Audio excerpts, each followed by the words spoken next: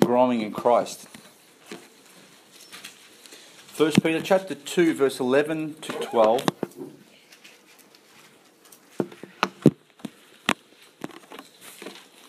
I've titled the message this morning, Pilgrims in a Hostile Land. It covers a wealth of different things and information, but you'll see what I'm saying when we read these few verses here. 1 Peter chapter 2, verse 11. Dearly beloved, I beseech you as strangers and pilgrims, abstain from fleshly lusts which war against the soul, having your conversation honest among the Gentiles, that whereas they speak against you as evildoers, they may, by your good works, which they shall behold, glorify God in the day of visitation. Let's bring these things to the Lord. Let's commit this time to Him. Heavenly Father, we thank you once again for your loving kindness and this word which you have delivered to us untainted and pure, as it was first written. Father, we pray that as we look and we listen, Father, and as you use me to deliver this message this morning, Father, that I'd be hidden behind the cross and our hearts would be fully open to this truth, Lord, that we would love the light as you are in the light, and we would seek to learn more of you, to grow more like you, that we might glorify you in every part of our lives. We thank you once again for your goodness. We thank you for the salvation which has brought us together in fellowship, one with another, because we have now fellowship with you. And we pray that you bless us now. In Jesus' name I pray. Amen. The late 1940s, 50s and 60s saw a wave of immigration into Australia. Many of us are here because of something called the Second World War. The Second World War decimated much of Europe, and there wasn't much left, and there was a lot of rebuilding that had to be done. And in the late 1940s, many migrants came to Australia seeking a better life, because Europe had a lot of rebuilding to do, which would take quite a substantial amount of time. And during that time, the Australian government actually sent out a call to everyone saying that we wanted to increase our population over here, that we had some serious infrastructure that we wanted to build and things that we wanted to do. So we sent out a general call that we wanted to increase Australia's population. And we made a number of promises to them that they'd have a better life here, that there was plenty of space to grow, and that there'd be plenty of work for people who wanted to start a new life and who wanted to actually establish a family and a new home here. So one of those schemes was the Snowy Mountain scheme over here in Australia. It started around 1949, lasted 25 years. And as a result of that one scheme, just to give you an idea, 100,000 people immigrated to Australia to work on that one project. 100,000 people. And they came from about 30 different countries. And when it was complete, it established what it was supposed to do. It created dams, created a whole infrastructure around that area. But for many migrants that came over to Australia, life was pretty hard. I mean, if you're working on that particular project over there, oftentimes that you weren't necessarily with your family. You would come over here, and that was a stepping stone to try and establish a new life over here. And for many migrants who came over, life was pretty hard. They were away from their families. Mostly it was the men who had come over here to see if they could get a footing and just make a new start. They were away from their families. They didn't understand the language, so they were trying to get a handle on what was going on. There was a different culture which they had to get used to. They were often seen with suspicion from the Australians that were native here. I won't say native, but they'd been here for a longer period of time. And while they were trying to save and work and try to save to buy their own block of land so they could build their own home, they were in many cases sending money back to their families, to support their families, which were overseas, to feed them until they could actually call them over to this country as well. That was true for my great-grandparents, my grandparents, and my parents. Those three generations of mine actually all came over here. My great-grandfather being the first, he ended up in working the cane fields, the sugar cane, in Queensland. And when he started to work up there, he told my grandfather, "Oh, there is plenty of work over here if you want it. And if you want to establish a good life over here, you can do it." So my grandfather came over here, and for a number of years they worked together trying to build up enough to call the rest of the family over. So it was a difficult time being away from your family for that long, and it was a difficult time generally. Later on, they saved enough and they bought a house in Flemington, and they settled over in that area over there. And we have a ton of stories. I mean, if I wrote down all the stories about what happened to them during this time, some of them were difficult, but many of them were just, when you look back at them they're just so funny. I mean, you had communication issues, and you had all different types of things that, I mean, they didn't know some of the foods that were, Vegemite. When they, how do you describe Vegemite to an Italian? Yes, right, yeah. And then there was a few stories where the word, they were trying to say the words, but they just couldn't quite get it across. There was a particular story of Miriam's uncle, I think it was, who went into a grocery store or whatever it was, looking for a stamp because he wanted to send a letter to his family, and he asked for one stamp, please. And the guy goes, 2 o'clock. One stamp, please. 2 o'clock. Thank you very much. And he walked out of the actual thing without ever getting his stamp. The guy thought he was asking, what's the time, please? And if you're trying to buy a dozen eggs and you don't know how to say the word eggs, there's only one thing left for you to do. And that's actually act out the chicken. You know that, don't you? Anyway, there are plenty of stories along those lines. But you know something? Life would have been a lot easier and less challenging if there wasn't a breakdown in communication. And communication makes life so much easier and makes life so much more enjoyable. And if you understood each other's cultures, it would have been better too. Anyway, it took them time to settle in. It took them time to understand each other, and it went both ways as well. Either way, though, they chose to leave their old country. They left. They made that decision, and they left their old way of life, left all their belongings, families, way of life, the things they were used to, and they said, we're going to leave all that and we're going to start a whole new life in this country over here. And they sought to make the best of it, and in most cases they did. And they did very well. In essence, this is not too different from the Christian's life. We've been called to a new place. We've been called to a different country. And heaven decided 2,000 years ago to send the call out and say we want to increase our population, and we're going to do it through this particular means. And it was by Jesus dying on the cross. And it said, if you accept this particular means, we want you up here. And some answered that call, realising that this world is headed for a fall. This world is headed for judgment in the end. And to be honest with you, we realised that our own lives and the things that we held on to so firmly over here were really nothing much to speak about. It was so much better up there. Heaven's shores look so much more attractive than the most beautiful ocean views over here. So we desired, when God advertised his home up there for us, we looked at it and we said, well, I'd like that. Thank you very much. And we found that Jesus had already paid for our passport. He'd organised the passport. He'd actually organised a permanent residency. You know how difficult it is to actually get permanent residency in Australia? We have Marco and Marlon who would absolutely love to stay here, but they're coming to the end of their working visa. They've been here for a couple of years.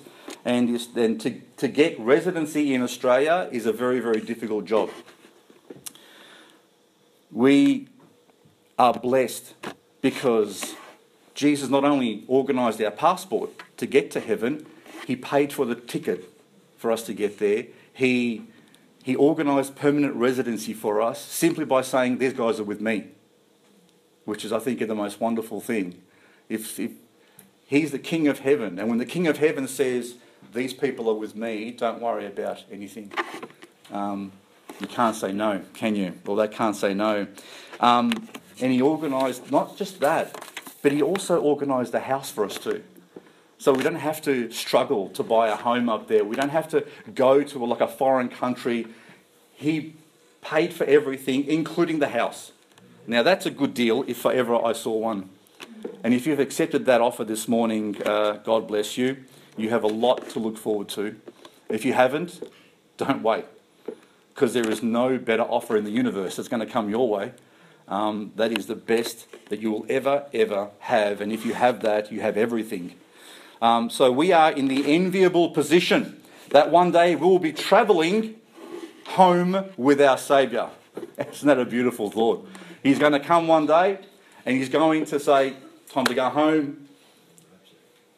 And it could happen when we pass away. The Bible simply tells us that to be absent from the body, which means when we die, we separate ourselves from the body, it says, but if you're absent from the body, the Bible says you are present with the Lord. So either when we pass away or when we're raptured, there is one thing that's happening if you've accepted that invitation, and that is we're going to be home with our Saviour. And either way, what we've decided to do is relinquish our citizenship of this world. You can't have both. We've said to ourselves and we've said to the Lord, we're happy to take that citizenship in heaven and we're happy to drop this one over here.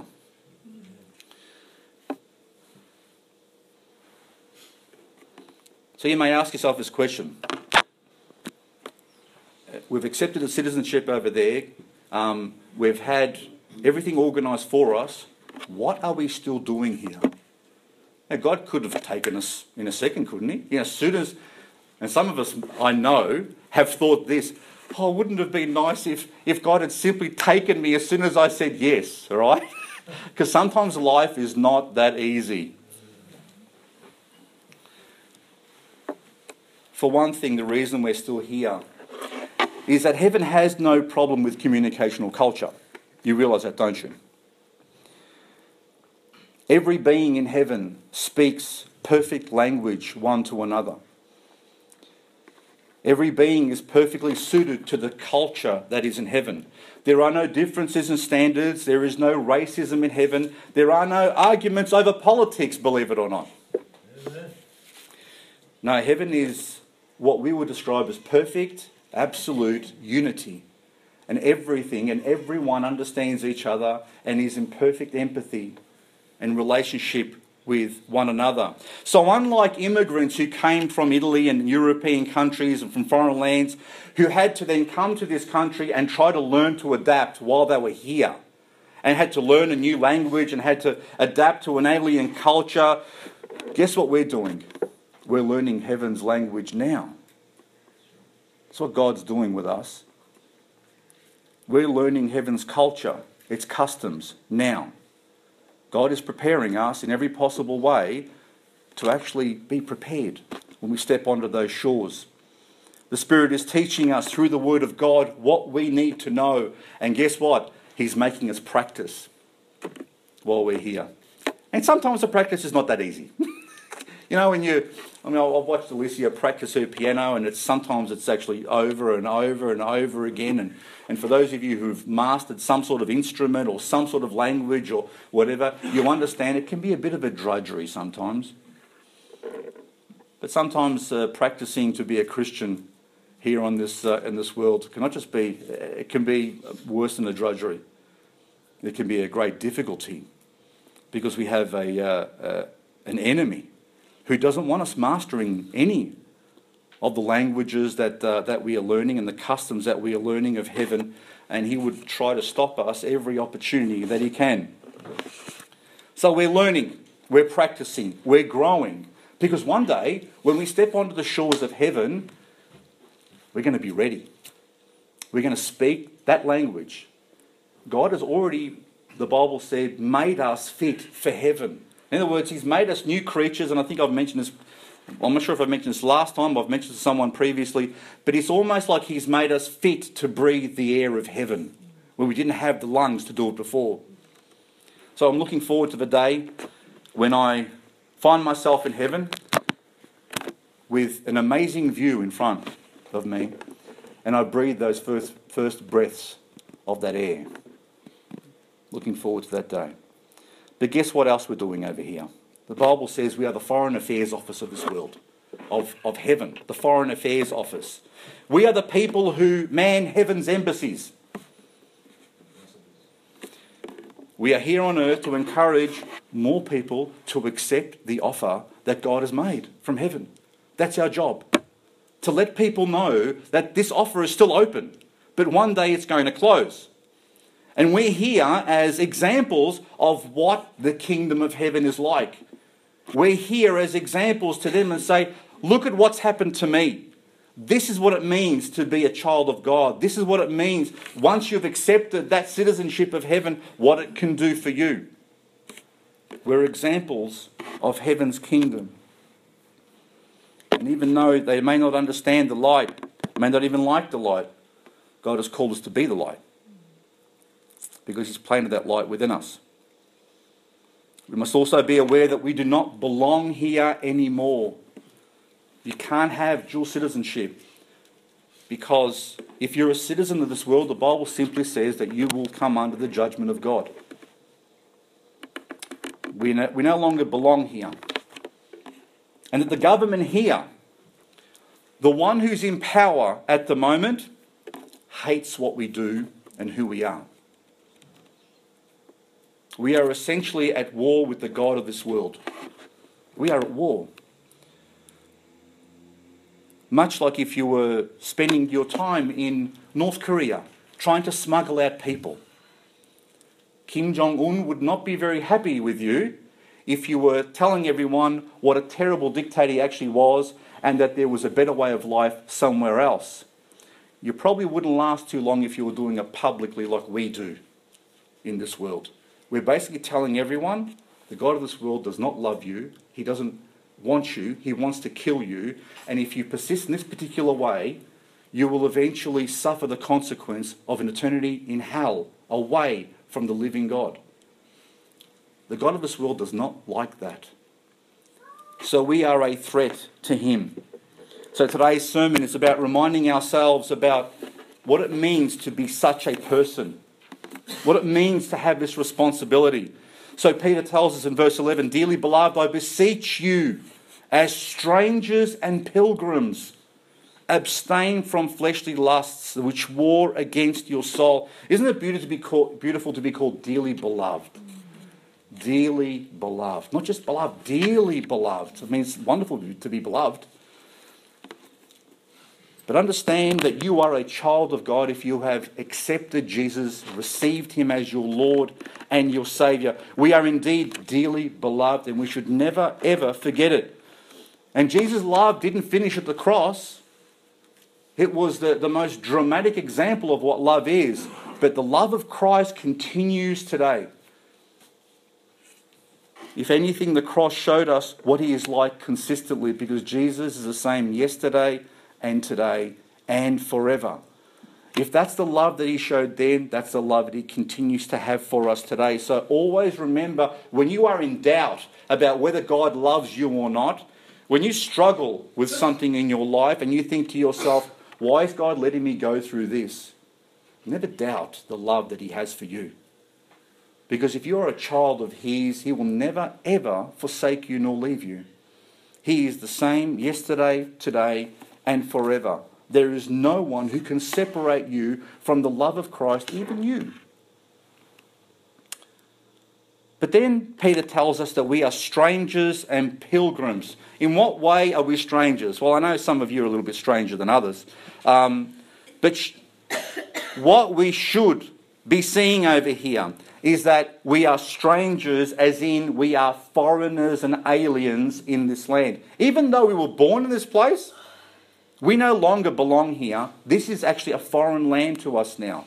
Foreign in every possible way. In other words, Peter says you are not native. We don't naturally fit here any longer. By definition, you and I are people who are foreigners, but also not recognised by the people that live here any longer. They no longer see us the same because we are not the same. So we are not recognised as being together with them any longer. They don't recognise it, and we shouldn't recognise it either. So in what way are we pilgrims? Well, we're pilgrims because we're foreign residents. Yeah? So Marco and Marlon, sorry to say, are foreign residents. Maybe one day they'll be permanent residents, but at the moment they're foreign residents. They have their citizenship in another country. They're here with us. We love them being here with us, but they're going to return home fairly soon because they don't have citizenship here just yet. The Bible says that we are foreigners in this country and foreigners in this world. We are in a country that's not our own anymore, and we belong in a different country. So why is Peter telling us this? Because we must constantly remind ourselves that we are no longer part of this world, but that we have essentially renounced our citizenship and the devil hates it. And one day we're going home to our country. So how you see yourself is critical to how you will behave. Do you understand that? Because if you see yourself as a continuing citizen in this world, if you can continue to see yourself as just like anyone else out there, you will behave just like anyone else out there. And you will struggle with this thing we call the Christian life. Because if I see myself like everyone else in the world, and I'm trying to uphold a certain number of principles, you may find yourself trying to live out a religion, rather than actually living out who you are. Who you are is essential to the way you will behave. If you see yourself in a certain way, you will naturally begin to behave a certain way. But if you see yourself another way, you're going to eventually behave that way as well. The way you see yourself generally determines how you will live. The fruit of your life will be determined by your perception of yourself. Now, question is, where do you get your perception of yourself? Where do you find that reality of what is reality for you? The Bible says that the Word of God is the place we should look at. So if you have any doubt about who am I, what am I, the first place you have to look in is the Word of God. Because the Word of God is the manual for getting into heaven and becoming a citizen. It tells you how to do it, and it tells you who you are, who God is, and what God has done to help us become those citizens. So always,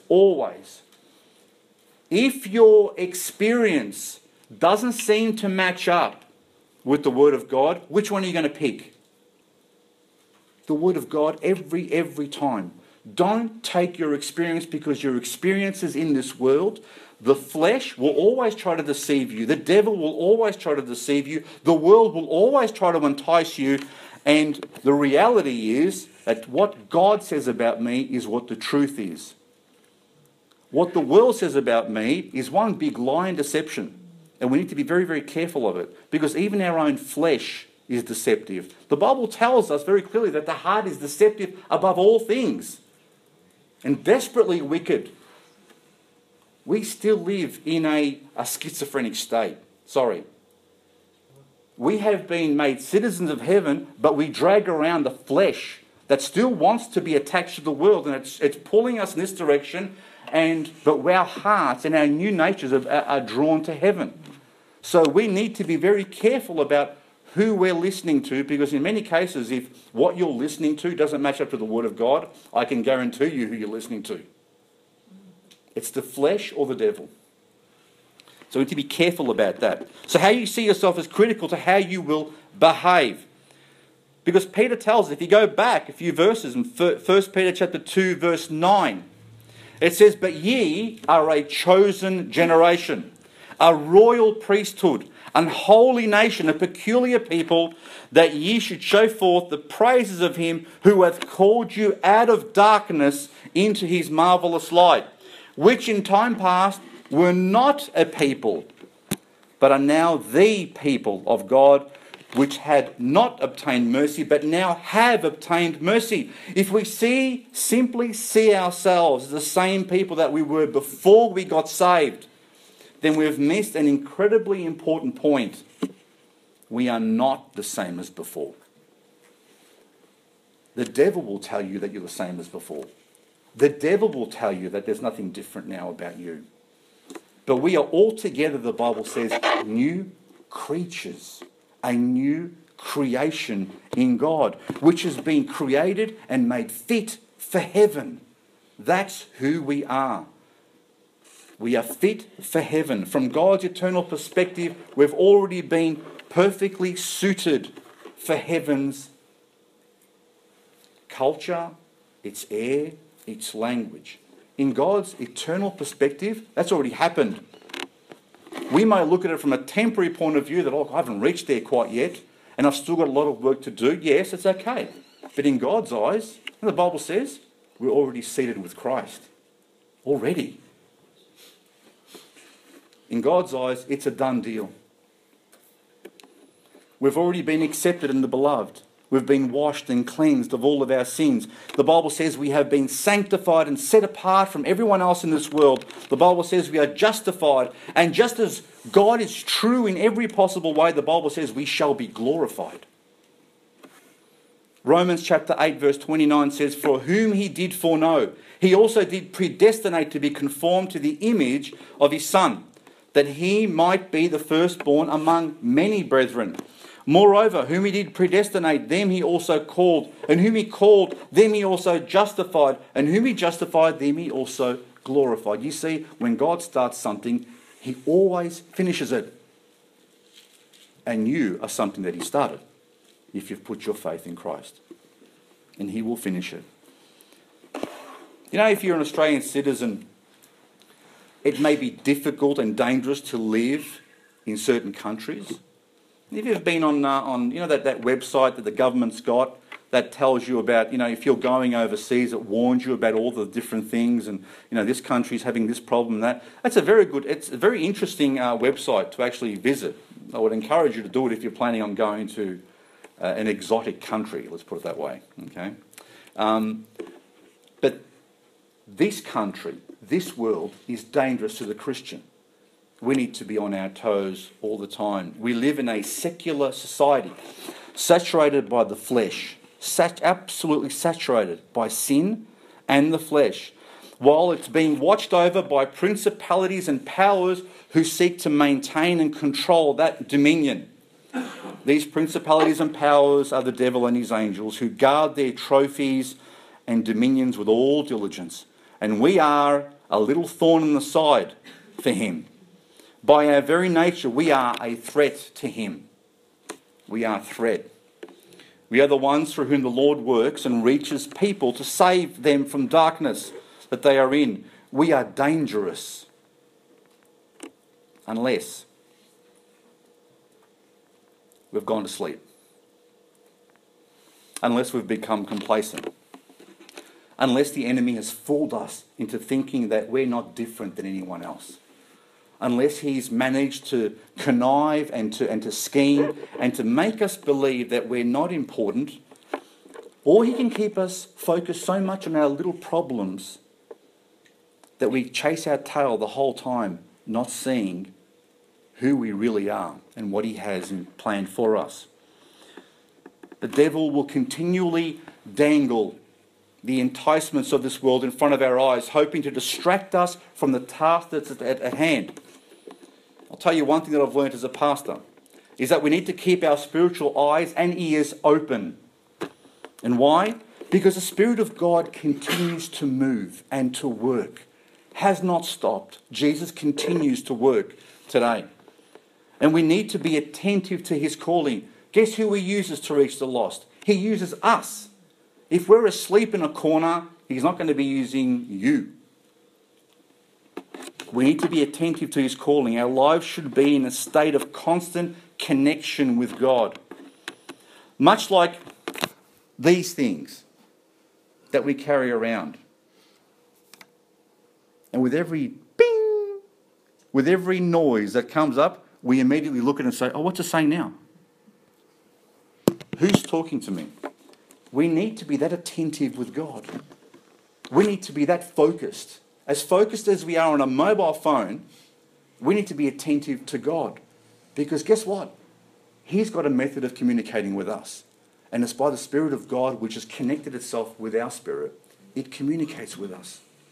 If we are asleep in a corner, we don't realise that heaven is communicating with us, warning us, telling us to go here, telling us to speak certain words, then we're going to miss all the things that God has prepared for us. Don't be fooled. God has preordained, the Bible says, works that we should walk in them. He has preordained those. So he knew the day you were going to be saved. He knew how you were going to be saved, who was going to come and speak to you. He knows exactly every weakness, every strength that you have, and he has certain works preordained that you should walk in them. Only so he gets all the glory. But when he calls you and says, I want you to go and do this, I want you to speak to that person over there, if you're not attentive, if you're so caught up with your own life and with the things of this world, you will not listen to what he has for you, and that's going to be something you just pass by and forget. Don't be fooled by the lie that it doesn't matter what you do now, as long as you don't commit the big sins.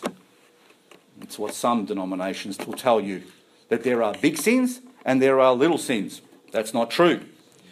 We have been called to work the works of God now, in this lifetime, and we will be judged by the things that we do in these bodies. Yes, we'll be judged. Don't let anyone ever tell you that because you're a Christian you'll never be judged. You will be judged. You'll be judged by what you've done with the time that God's given you here. Every one of us will be judged. And the Bible says that God has already all these things planned ahead of us so that we might rejoice the day we stand before his throne and say, look, Lord, look what I did. And God's going to say, yeah, I planned them all for you. And it was good to see that you walked in every one of them. But there is going to be so many people who go there and God's going to say, what about all those things I planned for you? And you're going to say, God, I was just too busy. I was too busy focused on things of this world. I was running around chasing my own tail. I had a career to build, Lord. I had a house to build. Father, I had to, look after this and look after that. And tell me something. How much are all the things that we worry about here in this world really going to matter when you have the rest of eternity? Think of it. Are all the things we concern ourselves with when we are citizens of heaven already, are they really going to make that much of a difference over there? They're going to mean very, very little. Don't be fooled, we'll be judged and we'll receive what we have done in this life. Not every home in heaven is the same home. Not every position in heaven is the same position. No, we are living in a proving ground at the moment. We are in preparation. We are in probation. We're in probation for our eternal roles. Don't know about you. I don't think I'm going to be playing a harp for the rest of eternity, sitting on a cloud. Do you think that God has the rest of eternity planning you sitting on a cloud playing a harp? I'm sorry. God's got some serious business organised for us. And if we now are creative beings and God has put in our hearts the desire to work and to produce, imagine what he has for us up there for the rest of eternity. So God's not going to keep us bored in heaven. God's going to keep us very, very active.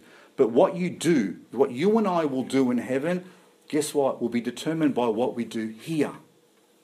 This is our proving ground. This is our probationary period.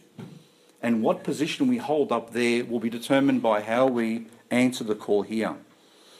Let me make it clearer for you. Turn to Luke chapter 12 with me.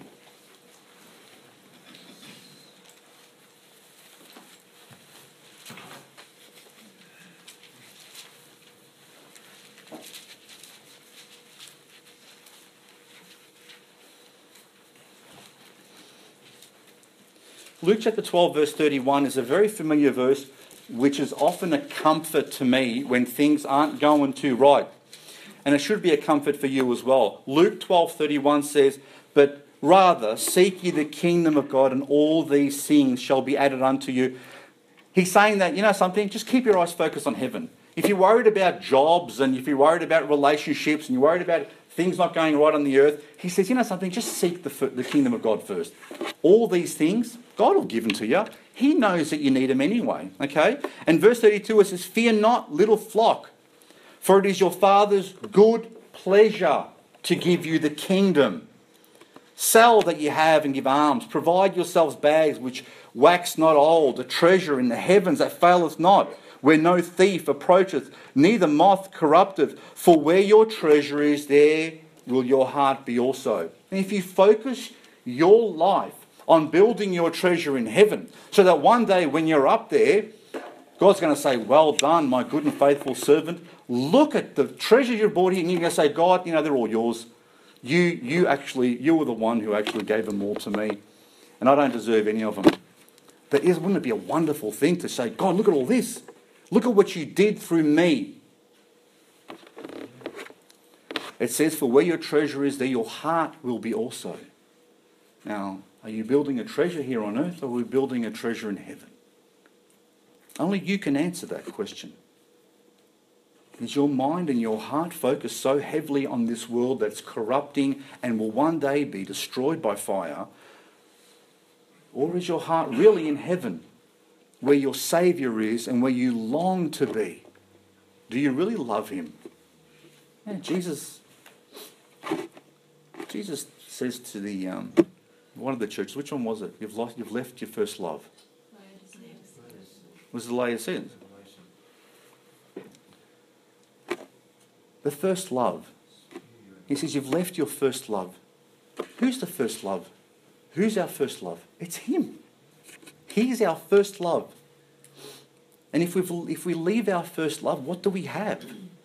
We have absolutely nothing in this world. We have nothing. It's like someone who's won an amazing amount of money and then says, "Oh, I'll forget about that money. I'm just going to try and live in the streets." We have a treasure more important than anything else. He's our first love. Never leave him. If you have a relationship with him, you have everything. Everything you need. Go to chapter 19 in Luke for a moment. Just turn forward a few chapters. Jesus gives a parable about a king who gave a certain amount of money to his servants. I'll just read the end of it because we won't have enough time. But it says in verse 16 of chapter 19, it says, "Then came the first, saying, Lord, thy pound hath gained 10 pounds." So he makes $10 out of $1. Right? And he said unto him, "Well, thou good servant, because thou hast been faithful in a very little, have thou authority over 10 cities. And the second came, saying, Lord, thy pound hath gained 5 pounds. And he's saying likewise to him, be thou also over 5 cities. Do you see what the challenge is for us? God has given you a certain amount. He's in your life, he has put certain abilities. We call them gifts, spiritual gifts. And he will lay out a certain number of things in front of your path during your lifetime, because he knows exactly how long you're going to live, right? And he wants you to use those gifts to glorify him. And in the end, you're going to stand before God and you're either going to say, Lord, your pound, what you put into my life, this is what it's gained you. And he's either going to say, well done, my good and faithful servant. Or it's something else he might say, which is not what you really want to be hearing.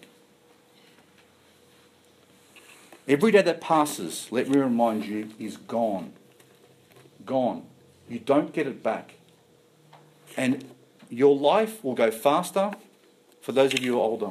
Does time travel faster when you get older, or does it travel at the same speed? Yes. It travels faster, does it? Yes. What is going on with that?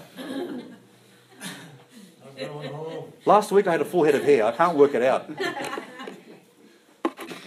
The older you get, the faster time goes. And when you have children, it seems like it multiplies faster and faster. So please remember that every day that is gone is lost in eternity. You can never, ever get it back. Make the most of every day for God. Make the most. Don't squander it. Don't throw it away. Don't get caught up in things you shouldn't be doing, because the devil will have you try to get stuck in sins and get stuck in things that distract you from God and get you tempted back in this world. He's going to make you say, oh, it's so important what's out there. You can't miss out on it, because if you miss out on it, you're not going to be as happy as you really could be. Garbage. You could have zero in your pocket. You could have nothing in this world. If you have Christ, you have it all. So don't listen to his lies. We have a limited number of days to achieve what God wants us to achieve, which are the eternal works that he has prepared, which glorify him. Which in one day we can lay down at the feet of our Saviour and say, this is all yours. There'll be plenty of tears in heaven. There'll be plenty of tears of joy, but I assume there'll be plenty of tears of sadness and regret. The good thing is that God will wipe away all of our tears. There'll be plenty of us who say, how did I squander that opportunity? How did I miss out on that? Why was I so blind to what you were trying to teach me? The good thing is the Bible says he'll wipe away all those tears, and maybe the regret won't last too long. But why have regret when you're walking into an eternity? That's a long time, sorry. That's a long time to be actually reaping the reward of what you've done over here. That's a long, long time. We want to be not wasting any time over here.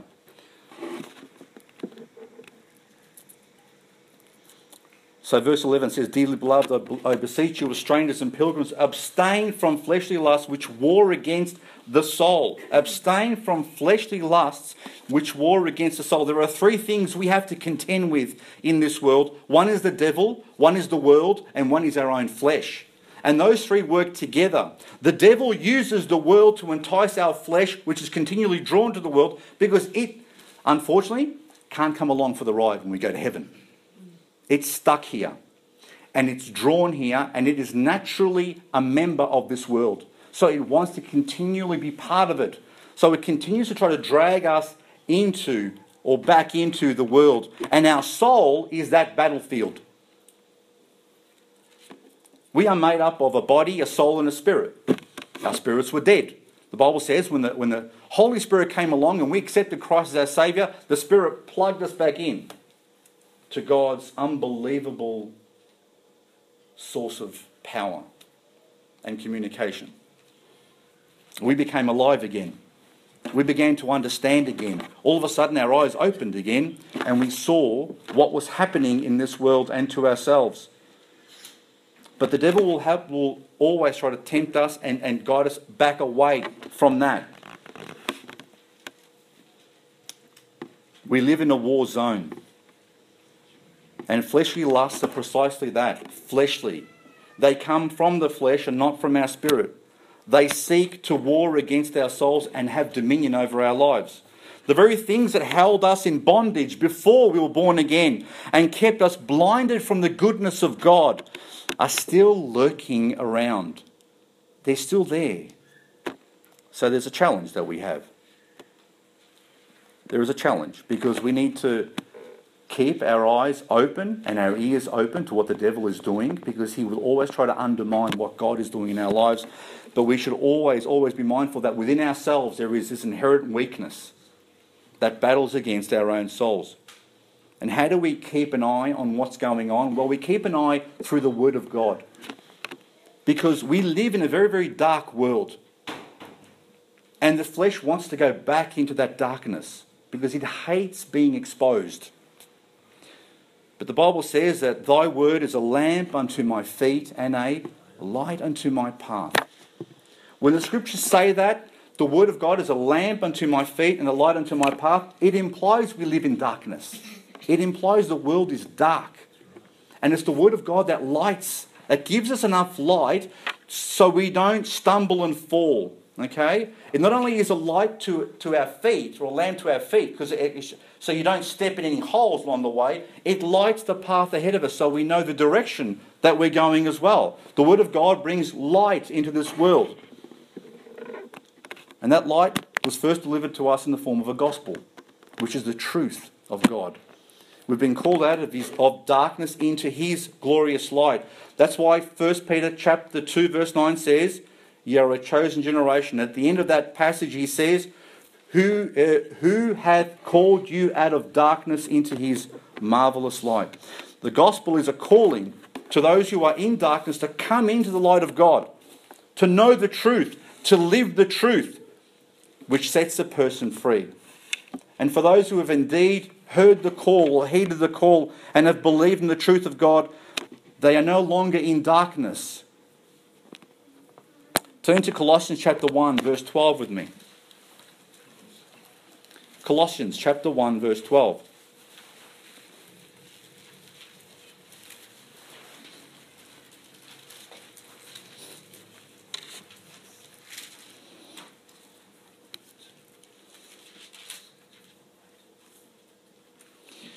It says they're giving thanks unto the Father, which hath made us meet.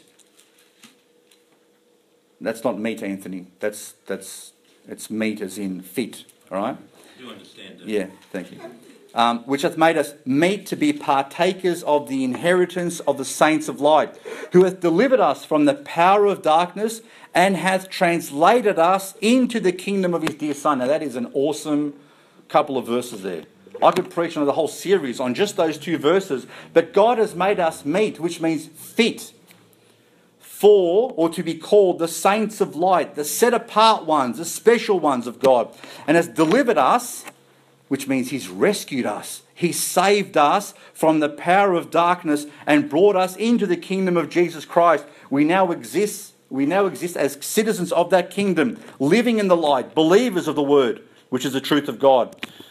And we need always to be mindful that we are members of that kingdom. We need to always be reminded that, like Moses, who went up on a mountain and spent 40 days with God, and when he came down, they were scared of him. Did you know that? The guy glowed.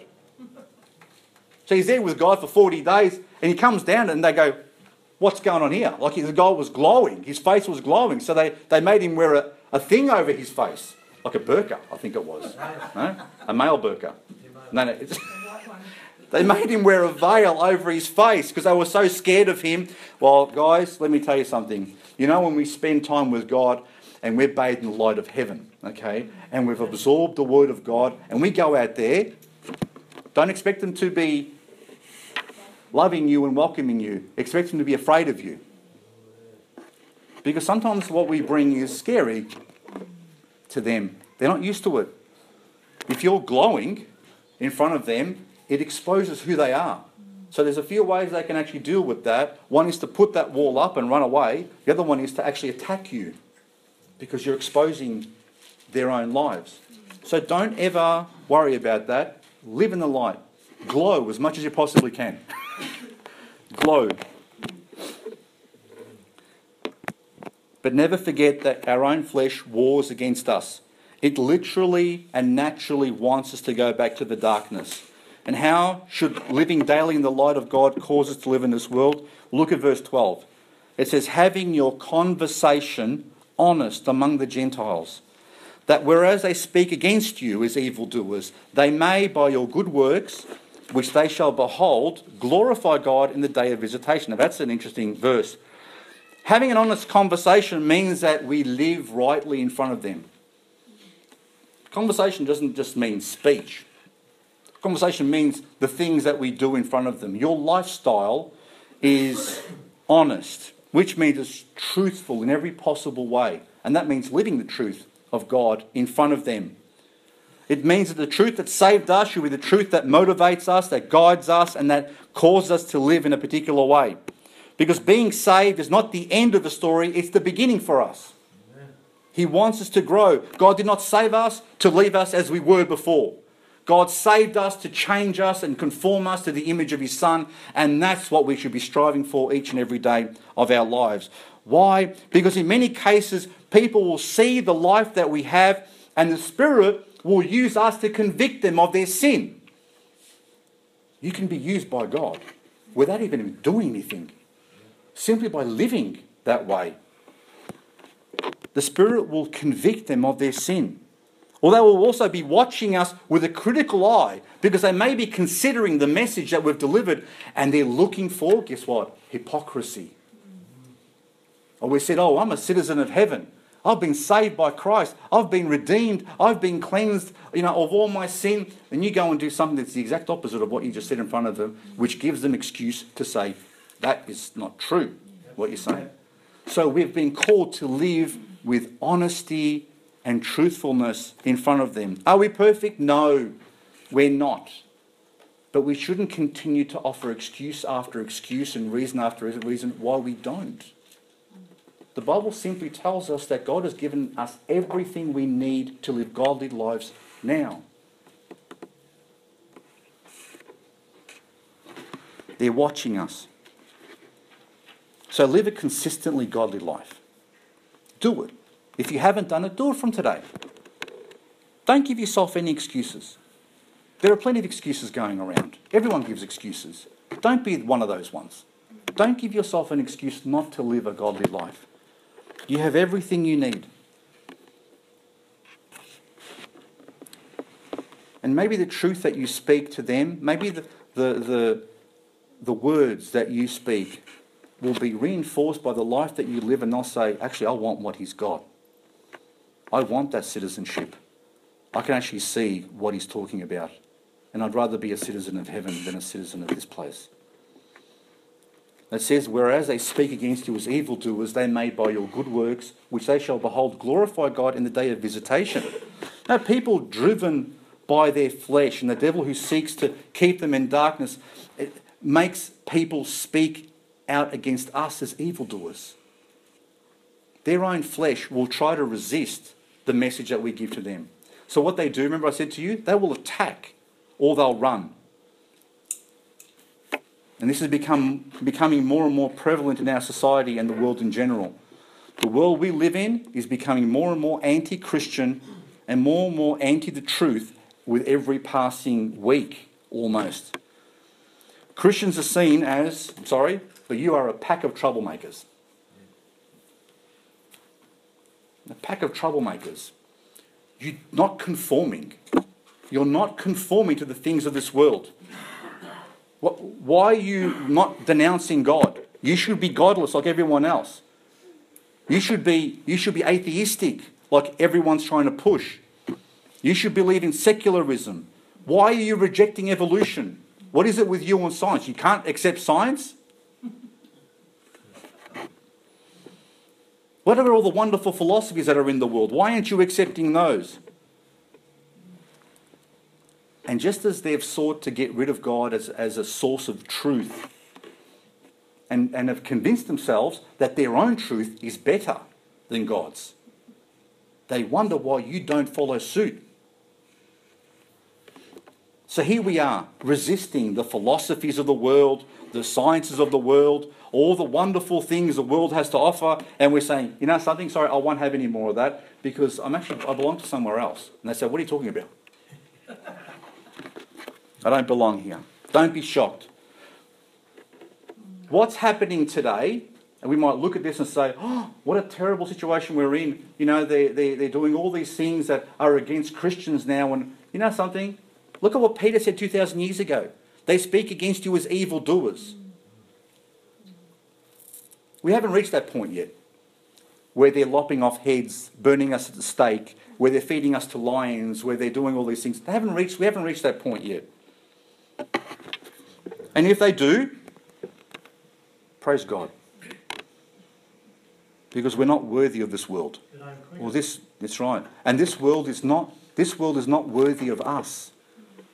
Are you worthy of this world? Or is this world worthy of you? It's not. Peter has something in mind, and it's not our protection, it's not our comfort.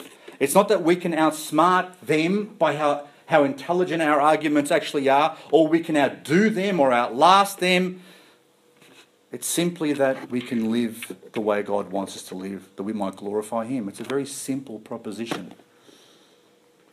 And when it's all said and done, and they've accused us, they've rejected us, and in the end, it says that by our good works, that they shall behold, they're going to glorify God in the day of visitation. Isn't that strange? They're going to one day accuse us and call us all types of nasty names and things, but it says on the day of visitation, on the day that Christ returns, it says they're going to glorify God. Did you know what that means? It means they're going to testify and say, God, you were right. You were right. What they were telling us was true, which means it glorifies God because they're going to have to admit that they were wrong. He was right. And the good works that we did were a testament to them that God was true, that God is good, that He's loving, that He's patient, that He's the one full of grace and mercy. And we are surrounded by witnesses in this world. We are surrounded by witnesses who are watching us run a race with our eyes on the author of our faith. Keep your eyes on the author of our faith. Don't be distracted. We've got a race to run. And Paul says that everyone who runs in a race runs to win. Are you running to win today? Please, don't sit on the sidelines anymore. If you've been sitting too long, don't sit. Run with all of your might. Because the time is short. And God deserves every ounce of my life now, not tomorrow. We're surrounded by witnesses. And God will be glorified one way or the other. Even if they've rejected Him and they say, yes, you were right, and He casts them into hell, God actually is glorified one way and the other. He's glorified by sending people to hell because they have rejected the message, they've rejected the truth, and the Bible says He is glorified in us who have received the actual truth and salvation. Turn to Isaiah chapter 45 as I close with this particular thought.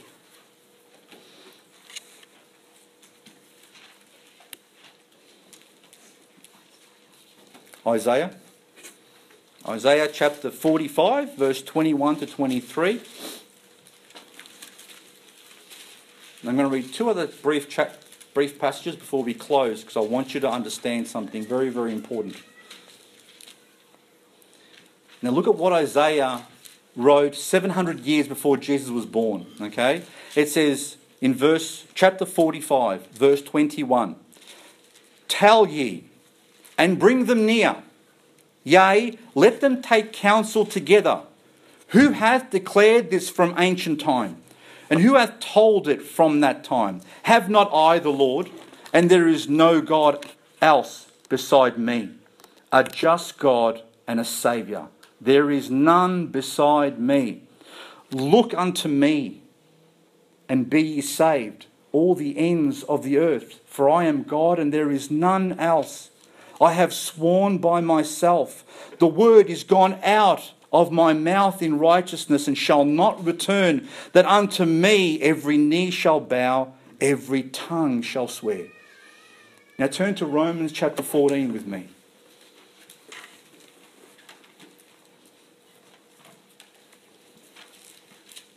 God will be glorified either way. Every knee will bow to Him one day. Every tongue will swear. Because He is the only God and a just Saviour. Romans chapter 14 verse 11 and 12 tells us, "For it is written," and Paul quotes this, "For it is written, as I live, saith the Lord, every knee shall bow to" who? To me. "And every tongue shall confess to God. So then, every one of us shall give an account of himself to God." Now turn to Philippians chapter 2 verse 9 with me.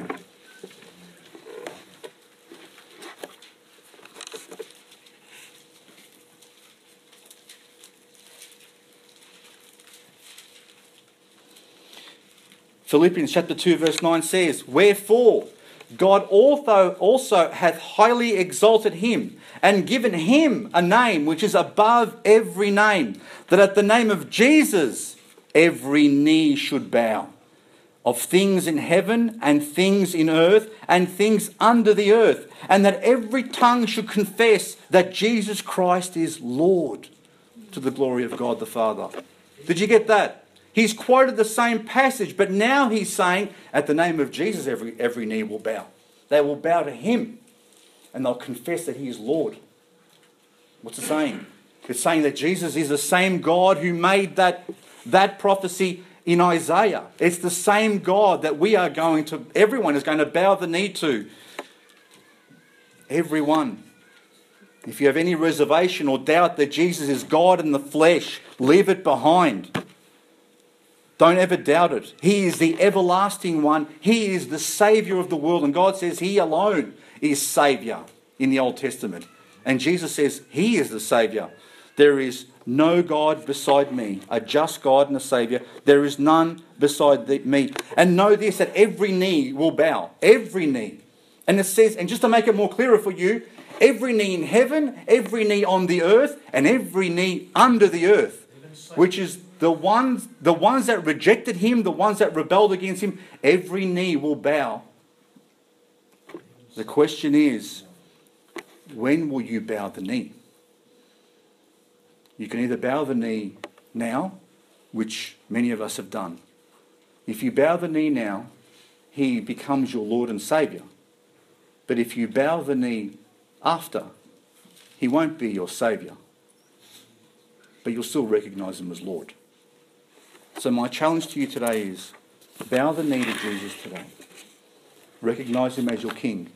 Recognise that you are a citizen of his kingdom today. If you're saved, live like a citizen of his kingdom. As an ambassador to this world, understand that the time we have is short. Don't be confused. Don't be tricked by Satan. And if you're not saved today, if you have not bowed the knee to Jesus as your only God and Saviour, then today is the day to do it. Renounce everything else that you know and accept the call of heaven that you might be saved. God bless you. Thank you.